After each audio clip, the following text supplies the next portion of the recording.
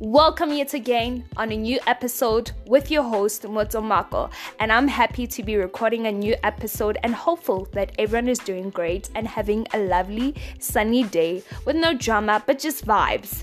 So this is episode 4 season 6 and we are moving swiftly.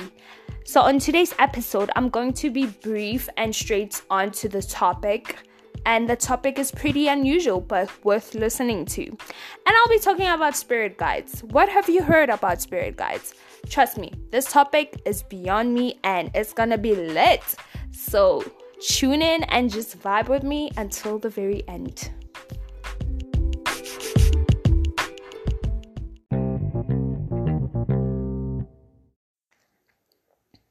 So, we're talking about spirit guides.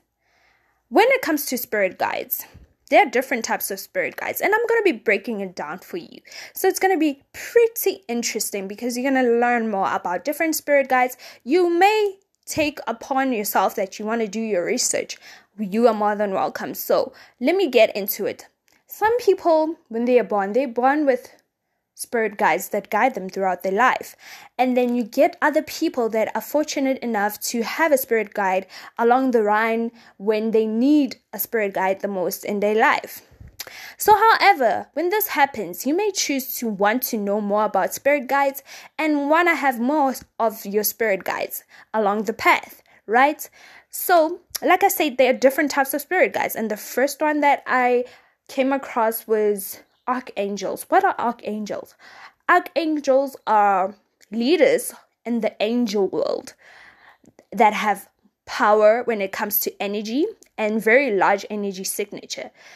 If you have empathy or you are sensitive to energy, when you call upon an archangel, you might feel an energy shift in the room. Each archangel has a speciality. And that speciality is healing and can work on humans. If you didn't know, now you know. Moving along. Now the second spirit guide is departed loved ones. They are more like your close relative or someone that actually raised you, however you want to put it, but someone that you really love dearly, that has passed on and now is in heaven. And they look out for you always, and have devoted themselves to look out for you even when they are no longer. They love you unconditionally, and you can connect with them. These type of people, you may want to say they are like your ancestral guide, Ilozi, those type of vibes. Those are the spirit guides, a different spirit guide. In fact, they actually help you with your career opportunities, your way to nurture relationships. They basically make sure that you receive all you need. The third spirit guide is the helper. Helper angels. These ones are very specific because they freelance angels, meaning they communicate with whoever is seeking help and will receive it. For instance, a person who needs new friends or a new workplace. You're welcome. And then, so now the thing is, I'm going to be getting into with how you communicate with spirit guides.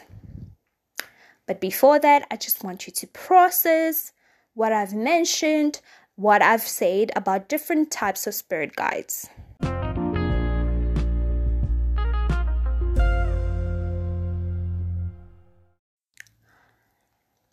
So, when it comes to communicating with your spirit guides, how do you then take the whole procedure to the next level? Well, you are yet to find out.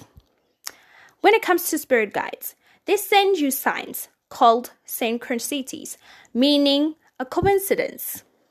For example, you might be realizing that you need to improve on your romantic relationship after fighting with your partner before bedtime. And out of the blue, the next day you go to work like a normal person and notice a book about communication and relationships sitting on your coworker's desk. Spirit guides also communicate to you through numbers or sequence numbers like 111. As you know, humans use numbers as cheat codes. Humans are the first people to actually find out how numbers work. So humans have always been smart. Think about it. We use numbers as cheat codes. If you didn't know, now you know. You might have a lucky number, and when you go for a job interview, your lucky number is in the company's address. That is a spirit guide sending a message. Spirit guides could talk to you by sending musical messages, like a song that always inspires you playing on the radio on that particular day, or after having a rough day. Spirit guides might send you a dream that gives you an idea about how to handle a situation, or a guide might appear in your dreams. Spirit guides even send helpful people and opportunities your way, another form of communicating with you. So, what are the ways to communicate with spirit guides? Number 1, be more present in your everyday life of getting your spirit guides is recognizing the messages they're already sending. Many times the messages our guides send get lost because our lives are too busy, our minds are too busy. So, what you need to do is take an action, and action would be trying to opening up some space in your schedule, or taking some responsibilities off your plate, if possible. When you're not rushing around, you'll notice more messages from your spirit guides. It also helps to have a quiet mind by finding a meditation practice that works for you, so you can get better at creating more space in between your thoughts and your spirit guides. Number 2, stay on the lookout every day for signs from your spirit guides. The more you watch for signs, the more you get to recognize the signs they send you. But something else magical happens to you as your guides sense you are more aware of them and their helpful messages. They will send more of those spirit guides messages. Action into doing this is as follows. Remind yourself and train to communicate and train to understand your spirit guides. In the morning, every now and then, guides are sending you messages. If you're trying to make a major decision or going through a big time challenge that you need to make a decision, expect the guides to come and increase to help you navigate the situation. Number 3, learn more about spirit guides. Just researching spirit guides will help increase your communication with them. Look for exports and information that resonates with you and is positive and empowering and healing. Taking online classes if you may, or buying a book, or doing just research or reading online articles about them. Number 4, surrender something to your guides. When frustrated about a situation or confused about the next big step, or feeling that you don't have enough control, surrender the issue over to your guides. Even if it's just to give yourself a young break, this can allow fresh insights to come to you, as well as let your guides have more freedom to do their part to help you. Action into doing this is practice to strategize and learning to use this following mantra.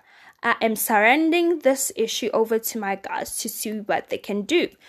Say it over and over and over again, or write it down on a piece of paper if you may. Number 5, develop a daily, weekly, monthly spirit practice. You want to be stable. You want to be able to grow mentally, physically on your spiritual journey. Having spiritual practice like drawing an oracle card every morning for inspiration. Oracle cards are more like your manifestation cards. Taking meditative yoga class, that builds a momentum into what you actually want to do and how close you want to get with your spirit guides. And those are some of the guidelines to help you with connecting with your spirit guides. I do hope you enjoyed the show and enjoy the rest of your day. I am signing out. And till then, I'll see you next time. Thanks for tuning in.